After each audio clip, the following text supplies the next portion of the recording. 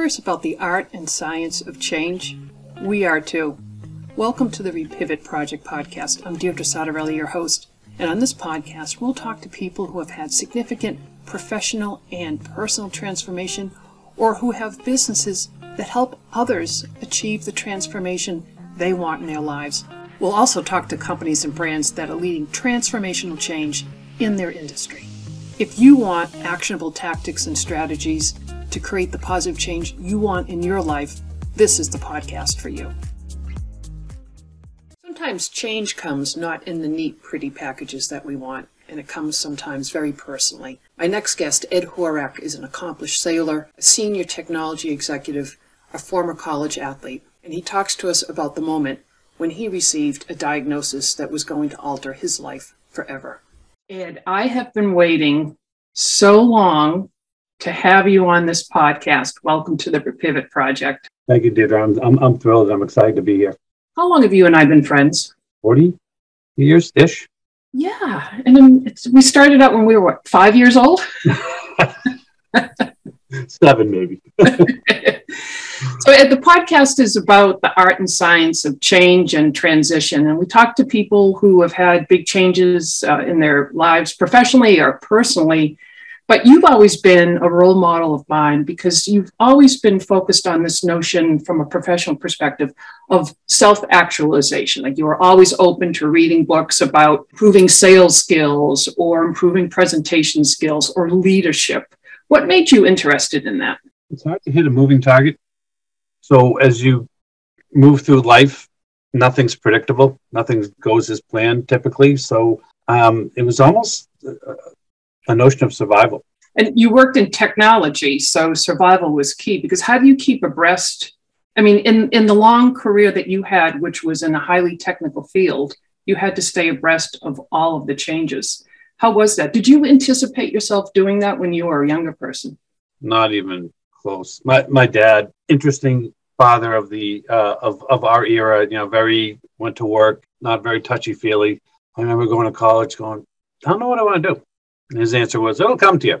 And I started off, I had no ambition that I was going to play hockey, to earn money or anything. I just thought I could still play a little bit in college. And I had to evolve and change there and to adapt into eventually just getting a degree and then getting a degree, which is good advice for people who want to go to college now. If you don't know, sometimes it's good to get a degree and grow and develop in that process. So I got the degree and then it became, well, now I got to make a living. And if you recall, 1981 was not a great time economically. So I bounced around and did a lot of different things. I had one time cobbled together a series of jobs where I'd start off at 2 o'clock in the morning. I'd supervise a bunch of guys who delivered the Wall Street Journal from their car. Then I'd go into a law firm in Boston where I had the notion I might go to law school. After I left, I went over to Faneuil Hall Market and sold Cape Cod chips out of a stall. And it was the avid before, right at that point, you want potato chips? Yeah, here's your potato chips. Right? This is before they started to flavor them all. Right. So we would actually take like shakers and shake different flavors, onion, cinnamon, or whatever on them. And then it's just like I wanted to work for a company that gave me some security. And then it just kind of evolved from there. I became like the first person who would take the upgrade story on the road. For our listeners, Ed's talking about technology for telecommunications. And sort of sell upgrades to customers. And I had this cool little office where it was almost like a laboratory. And I could play around with, I had a call switch 210, which is a little device made by an Irish company. I got to play with it in the office. And that sort of spawned some, hey, this is kind of cool. I left the day feeling pretty good about what I was doing.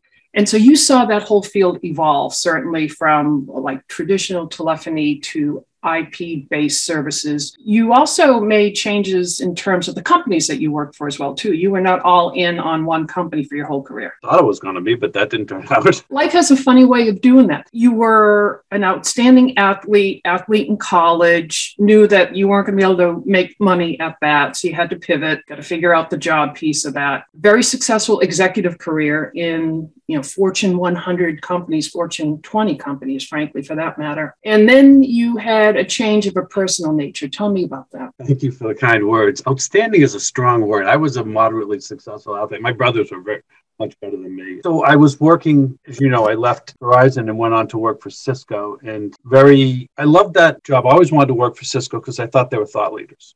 And it put you in a discussion, not just selling stuff, but being in a discussion about where technology was going to help lead a company. So I'm working there, bumping along, doing pretty well. And all of a sudden, I'm still playing hockey in a men's league. And all of a sudden, I have a tough time holding on to my stick. That's weird. I must be getting old. That's a theme you'll hear later on as you hear about other people who got this disease. Then golf season came up. I was on a driving range. I had a 6-iron in my hand. And it didn't just kind of fall out of my hand. It flew like a tomahawk behind me about 40 yards. It's like, wow, this is really, I must have something going on. And I still thought about it. Then I'm at a technology fundraiser. We were donating old technology to a company. And I remember lifting a old CRT TV, and it wasn't heavy. I didn't feel like it was heavy, but my hands kept letting go. So I thought well, I must have something going on in my hand, some nerve thing. All the while, my poor wife has secretly read an obituary of somebody that she told me about later. So I go in to get an EMG. There's this nerve test in technology terms. It tests the round trip latency from your brain to the muscle. And I'm telling him, yeah, my wife thinks I have ALS, but I don't have ALS. And he goes, all right. And he starts going through. And now this is taking a lot longer. And he's working on areas of my body that I didn't think were affected. At the end of it, he says, I got to send you to a neurologist. Why is that? Because of the thing your wife's worried about. I still didn't believe it. And I went home, and I didn't like to give my wife bad news, particularly on a Friday. Thought it would ruin the weekend. But I felt like I can't hold this to myself. So I told her. She was upset, and I didn't understand why. Because I said, this is not going to be this. And she just quietly hands me this obituary of a guy who was my age, who died of ALS. And the first sign he had was he couldn't hold on to his hockey stick. So I felt terrible for her. And that she was living with this thought. And then one thing leads to another, and I go to the Kurt Schilling Center for ALS in Burlington. This sort of advances, I think, some of our discussion here. We're really fortunate to live where we live. I got diagnosed in about 6 months, from symptom onset. And then this disease, what you typically understand is that, I've had this going on for a lot longer, prior to. This guy diagnosed me really in about a half hour. He said to me, walk on your toes. So I walk on my toes. He was now walking your heels. And it was weird. It's essentially, all of a sudden I realized I couldn't pick my toes up. And he said, I don't think you have ALS, because ALS doesn't discriminate. If you had ALS, you wouldn't be able to walk on either. Okay. So that's good news. I think that made her feel a lot better. And then from there, it's pretty straightforward. They send you to get a muscle biopsy, and that's a confirmation. So now he tells me I have this disease I've never heard about, inclusion body myositis. It's in the myositis family of diseases, amongst the rare diseases, amongst 7,000 rare diseases that exist and documented in the United States. And the hardest thing was I'm a solution person, all right? So how do we fix this? I'd start shopping for a ranch, because the effect of the disease, it showed up in my hands first, but you fall, you can't walk upstairs, and eventually you won't be able to walk upstairs at all. And that was practical advice, but I'm like, all right, well, what else? Exercise, physical therapy, and he had nothing for me, which is fine. I mean, he did what he had to do. He's a scientist, a technologist, sort of, and he just kind of moved on. Now I'm faced with the position of, talk about pivoting and changing. I've got to decide, do I tell work in the fast-paced Cisco high technology world? Are they going to tolerate somebody who can't move as fast? My typing was getting very sloppy. My handwriting was difficult. I knew that it wouldn't last very long, and I had to decide whether I wanted to go out on disability or not, and when would that be, and those trigger points. It was an interesting, difficult time. What I'm hearing you say is, I mean, you've got your identity as a technology executive. And you've got your identity as someone who's really physical, enjoys doing lots of different things. And now all of a sudden you're struggling with potentially losing both of those identities to a degree. It was, I wouldn't even use the word potential. It was a, fait accompli if you read anything. And at that time, there was a big press on not exercise. It never made sense to me. Thankfully, I didn't take that advice. So yeah, it was a total reset. So what am I going to do? If I go out on disability, what am I going to do?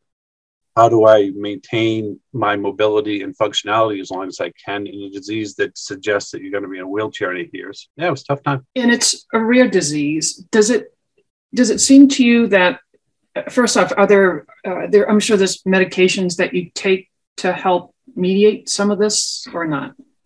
Not really. No, there's nothing there's no cure. There's no treatment. I was on a trial of a drug called arimoclomol for a while. It didn't pan out, but no, there's no supplements. You could take right. it. I think we could have an entire podcast on what the supplement industry does in this country. Yeah. So it's not even an issue of it not getting the attention of pharmaceutical companies, because it can't be treated in that way. It's different than, say, ALS or cancer, where the pharmaceuticals see dollar signs there. I think arimoclomol was suited to help people with this disease and ALS, to be honest. But I think they also saw it as an age degrees. As people got older, would this help regrow muscle for people who were atrophying? That didn't work. But so there's a doctor by the name of Goldberg in Boston who is solely dedicated to IBM research. But by and large, there's not a lot of money in it, so there's not as much interest. We're talking donations and grants in the range of hundreds to maybe $1 million versus millions of dollars that go to other diseases. So then how do you get attention to a rare disease? I'm sure there's a community that you have, people of note. Peter Frampton came out. Let me take this back one step. There's a guy by the name of Mike Krukow, who is for baseball fans, he was the Jerry Remy of San Francisco Giants. He did color commentary, ex-pitcher, really nice guy. I went out to a session he had on the Giants field where he has the disease and driving awareness in it in his community, but not nationally. And he didn't want to be that guy, which is certainly his choice. So we met him and we went out for that awareness day. And then a few years ago, Peter Frampton came out and he made the circuit on all the morning talk shows that he had this disease. I'm like, oh my God, Peter Frampton's got inclusion body myositis. And hearing these words on a national TV show was it was weird. He described it as he was falling. Now I have fallen, but was less my issue than my hand. He described it just as I described earlier. He said, I thought I was just getting old. And he has since been a bit of a face for this, but I think we've talked about this before. When you're in your midlife, 40s, 50s, and you get a disease like this that is slowly progressive, unlike ALS, which takes you out in 3 to 5 years. I believe I was talking about Mike Krukow and on to Peter Frampton. Yes. Who professed that he had the disease. And so that helped. Early on, I was talking to another support leader who suggested, she said, we need George Clooney to get this disease. And she's being a little bit tongue in cheek, but we needed some face. Right. This spring we had a little uptick. Mark Wahlberg was in a movie called Father Stu. Father Stu was more of a transformation story around a guy who became a priest who had a rough life. But in the course of it, he contracted IBM. So we got some play there. I've talked to people who are more involved and influential of trying to get Wahlberg to come out a little bit and talk about the disease. So the movie in what Wahlberg has attached his notoriety to is more around the idea of recovering Catholics which is a major theme in the movie. IBM is a secondary theme. It'd be nice if he launched on to some of the awareness that we were doing. I will show you secondarily. Now, we as soldiers from this do all sorts of stuff. A couple of bands, if you can see, one is V-Rob, First Pitch for Myositis. I'm also wearing his t-shirt. So, Rob, his name is Vance Robinson. He's in California, my West Coast friend who is about my age. Again, he's already in the chair, and he's got a great attitude. And he started this first pitch campaign where he'd go to a bunch of college ballparks and spread awareness and do a little video on throwing out a first pitch for their baseball games. He would record them with some great music. He's pretty good at that sort of mix. There's that. Last year, he did a similar campaign where he did every day in May. He put on a different college uniform or professional uniform. I was talking to him. He said he got the Yankees to jump in. I said, well, I can't have that and not have you do the Red Sox. So I pulled a couple strings and got him someone to send him some Red Sox stuff. Right? So he wore the Red Sox stuff one day. He's just very focused on this, and he's got a great attitude, great sense of humor about it. So there's all these little campaigns that exist around to drive awareness, but it's frustrating a little bit to me sometimes because I don't want to sound annoyed but people don't care. It's like we've talked about the Shriners commercials where the kids come out and they're terribly affected, and that drives dollars. Somebody in their 40s or 50s, and that's the worst part. They say after 50. I've seen it in people in their 40s. It shortens your career. It shortens mine. Right. Some people get it in their later 70s. Almost no one cares about that. You're just getting old, and this is the vehicle by which you're getting old. Let me tell you, this is real. In a moment, we'll learn more about how Ed is navigating receiving a life-altering medical diagnosis. But first, a word from one of our business partners. Ready to transform your life and business with soul and strategy, but don't know where to start? Lexi Godlewski transforms leaders into soultrepreneurs with heart-centered coaching and marketing strategy. She shares all the insider tips on her podcast, Building My Empire, a journey of transformation. To start your journey, get a copy of her free guide and discover her top success secrets by visiting 17successsecrets.com today. We're back to our conversation with Ed Horack. I know you have a support system around you, so shout out to Elisa for sure. But tell me how it affects your support system. We had plans that we were going to retire like everybody else and travel. We're still traveling. Going for a walk. Oh, you can go for a walk. It's one of the reasons I'm getting a power chair so we could go for a walk and she could walk normally. Otherwise, she's got to walk like, if you remember, Mr. Wiggins in the old Carol Burnett show. You just walk very slowly.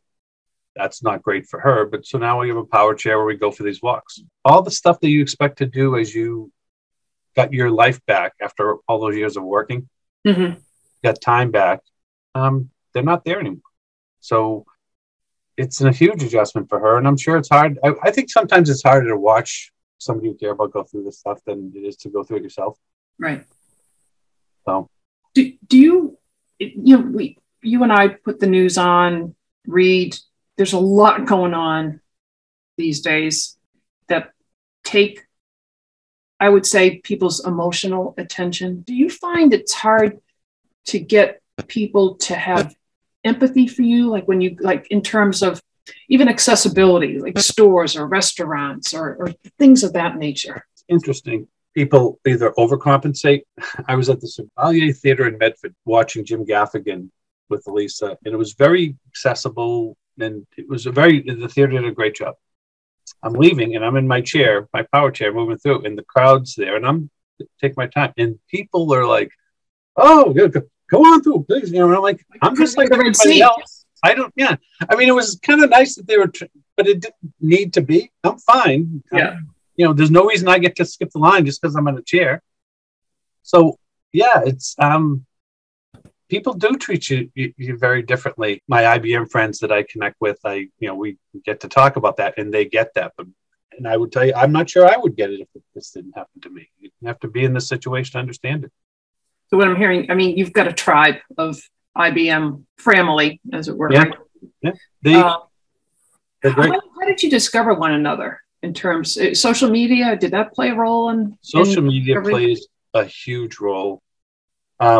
And I connect for obvious reasons with people who are closer to my age, who got it and it affected their careers, for example, and affected their lives. And the people who are older who were already sort of fully retired in place and not doing much. So, but there's a bunch of us who are my age-ish, and they are either a little bit behind me or a little bit ahead of me in the terms of this disease. I think of this guy, Carl Steer from Plymouth, Mass. It turns out when we connected, he grew up five houses from me, he grew up in many houses, but one of them was 5 houses from me in Hull. And he's of our era and gets the same jokes, and we talk probably once a week and laugh, and it's very little about IBM, and there's a great community there. Jim Matthews, who's a pharmacist, probably 10 years older than me. He brings a great different perspective to this from a pharmaceutical point of view. And he's actually the chairman of the Myositis Association patient group. And he's done a great job to drive awareness. And if I have a question on what we're doing or what the disease might impact, I have a bone density issue now that I found out after falling and shattering my left wrist.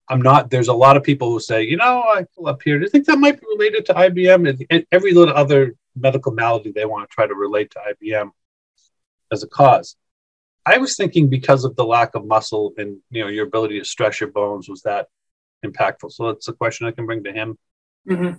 So, Facebook and Twitter, they're all great mechanisms. Now TikTok and VWAB. Vance uses TikTok to put his message out all the time, short little vignettes that are they're funny and grab people's attention. I don't know if the word role model is the right phrase, but people who have this, maybe that are further along in the disease, that can kind of like model what life can be in terms of all its potential still, because that's what you and I are talking about. Even though you've got this diagnosis and there are things that you can't do now, and you know that you may be losing other things in the future. Through social media, you've met people, and I know there's this one woman who's a hero for you, Diane Holcomb. You want to tell me a little bit about her? Diane is my age. Now, it's so funny. You get to meet people from all over the world. These groups are international in nature. She's a dog sled enthusiast.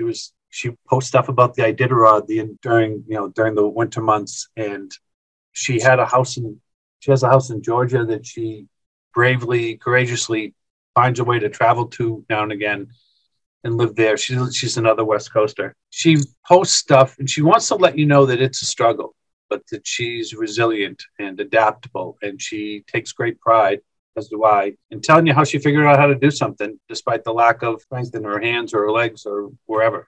Mm-hmm. She's amazing. She does. I'll tell you this, we share tips on, she wasn't the golfer, but there are other golfers there. And I don't know if I've told you, Paul Dmitrik wouldn't let me quit golf, despite the fact I couldn't hold on to the club. We tried many things. He found this glove that I can use that allows a club to stay in my hand. I wouldn't be doing that if it wasn't for Paul. So you try to pay it forward and give little, tips on how to get through life and how not just to, it's very easy just to get up in the morning because there's a significant amount of fatigue that goes on with this. You can imagine without muscle, it's harder to do stuff. Right. It's easy to just go sit in the chair and, watch TV or, I spend a lot of time reading these days. I try not to watch TV, especially the news, but I do Netflix. I'm a big fan of vintage sitcoms. So I allow that, time of that in my day, but we inspire each other. Diane was a big hiker, and made me think, all right, you can't stop moving. So I can't quite hike anymore. It's too dangerous. I spend a lot of time in the gym. Mm-hmm. And this whole idea of, exercising yourself accelerates the disease made no sense to me. And thankfully I didn't take that advice. And I spend 2 to 4 hours in the gym 4 or 5 days a week. And you're also actively involved in your city's, you've got a volunteer project that you are involved in. We're starting Beverly Main Street, which is a nonprofit to promote and stimulate business in Beverly as a side project, making the city more accessible. And one of the contractors I used to help build this house or adapt this house for me, put the elevator on, fix the bathroom and stuff, got me involved. It started with a very cool event at the Cabot Theater. This was mostly for an aging population. So the thing started at 5. Place was packed with older people by 4:30, 4:45, right? And they're all in place. The bus showed up and they all rolled out. It was a Dr. Rick event. And they showed a movie on how people adapt in their lives as they get older. And the next step for this is he and I will take a tour, me in my chair and him walking around, of downtown. And the city does a pretty good job, but there are areas that are difficult. So if I was like my friend Carl Steer, who's permanently in the chair, and by choice, because it sucks to fall and the consequences are dire. So he made that choice, and I can pull my chair up to a restaurant that isn't accessible, stand up, get up a few steps and get in. But many people who have this disease or are in a wheelchair anyway can't. So we're trying to vet that out and make the city not only more welcoming and accessible to people like me, but welcoming and accessible to a rather large, diverse population. Mm-hmm. And everyone benefits from that. It really does. You were sitting next to a 30-year-old version of yourself. What would you say to that Ed Horack, who hasn't yet experienced all that you've experienced? Well, I'd first say that it's kind of hard to talk to our younger selves. I think that our parents try to talk to our younger selves, and how much do we listen? I hope.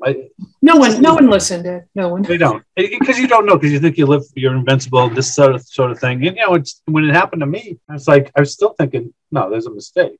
I can't be in this situation. I think I tell them what I tell my kids a lot, and they take it whatever way they want. Robin Williams has a great quote about life being fleeting. It is. What you can't understand is how fast life goes. And we started this conversation 40 years ago, really? Right. We've known each other for 40 years. That seemed like a minute ago. Life goes so quickly. So I think you've got to grab every day and look at it as an opportunity to do something and not waste any of that time. And that can be in a whole variety of ways. I wasted a lot of time in my 30s. I'm not going to say wasted. I think it was sort of necessary. Trying to find a way to put food on the table and manage a life that I had. And I built up that life. That required a certain amount of revenue. Challenge my kids to be more thoughtful and, prepare your life so you can live in a moment. That means less stuff. Find what gives you joy every day and chase it. Right. The experience piece of it, which you can't put any price, and it's not always the expensive experience. I want to give those. I don't need any more stuff. Occasionally my kids for a birthday or a Father's Day will just give me a card. That's exactly what I want. And maybe a couple of hours so you could watch some Seinfeld reruns. Because it's a metaphor for our lives, isn't it? Truly. And if someone wants to learn more about myositis or to connect with you, how can they do that? Myositis.org. I'll let you spell it out in your podcast, but gives you everything you need to know. If you were just afflicted with this disease, it gives you access to support groups and information in their annual conferences, which are terrifically helpful in understanding what this means to your life. Thank you. Our guest has been Ed Horack. If you'd like to learn more, go to www.myositis, that's myositis.org. Or if you have any other questions, send me a note at Deirdre, that's DEIRDRE, at repivotproject.com.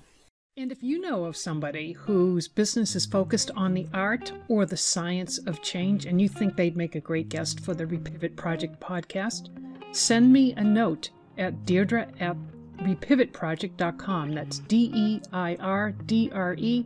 at repivotproject.com. See you next time.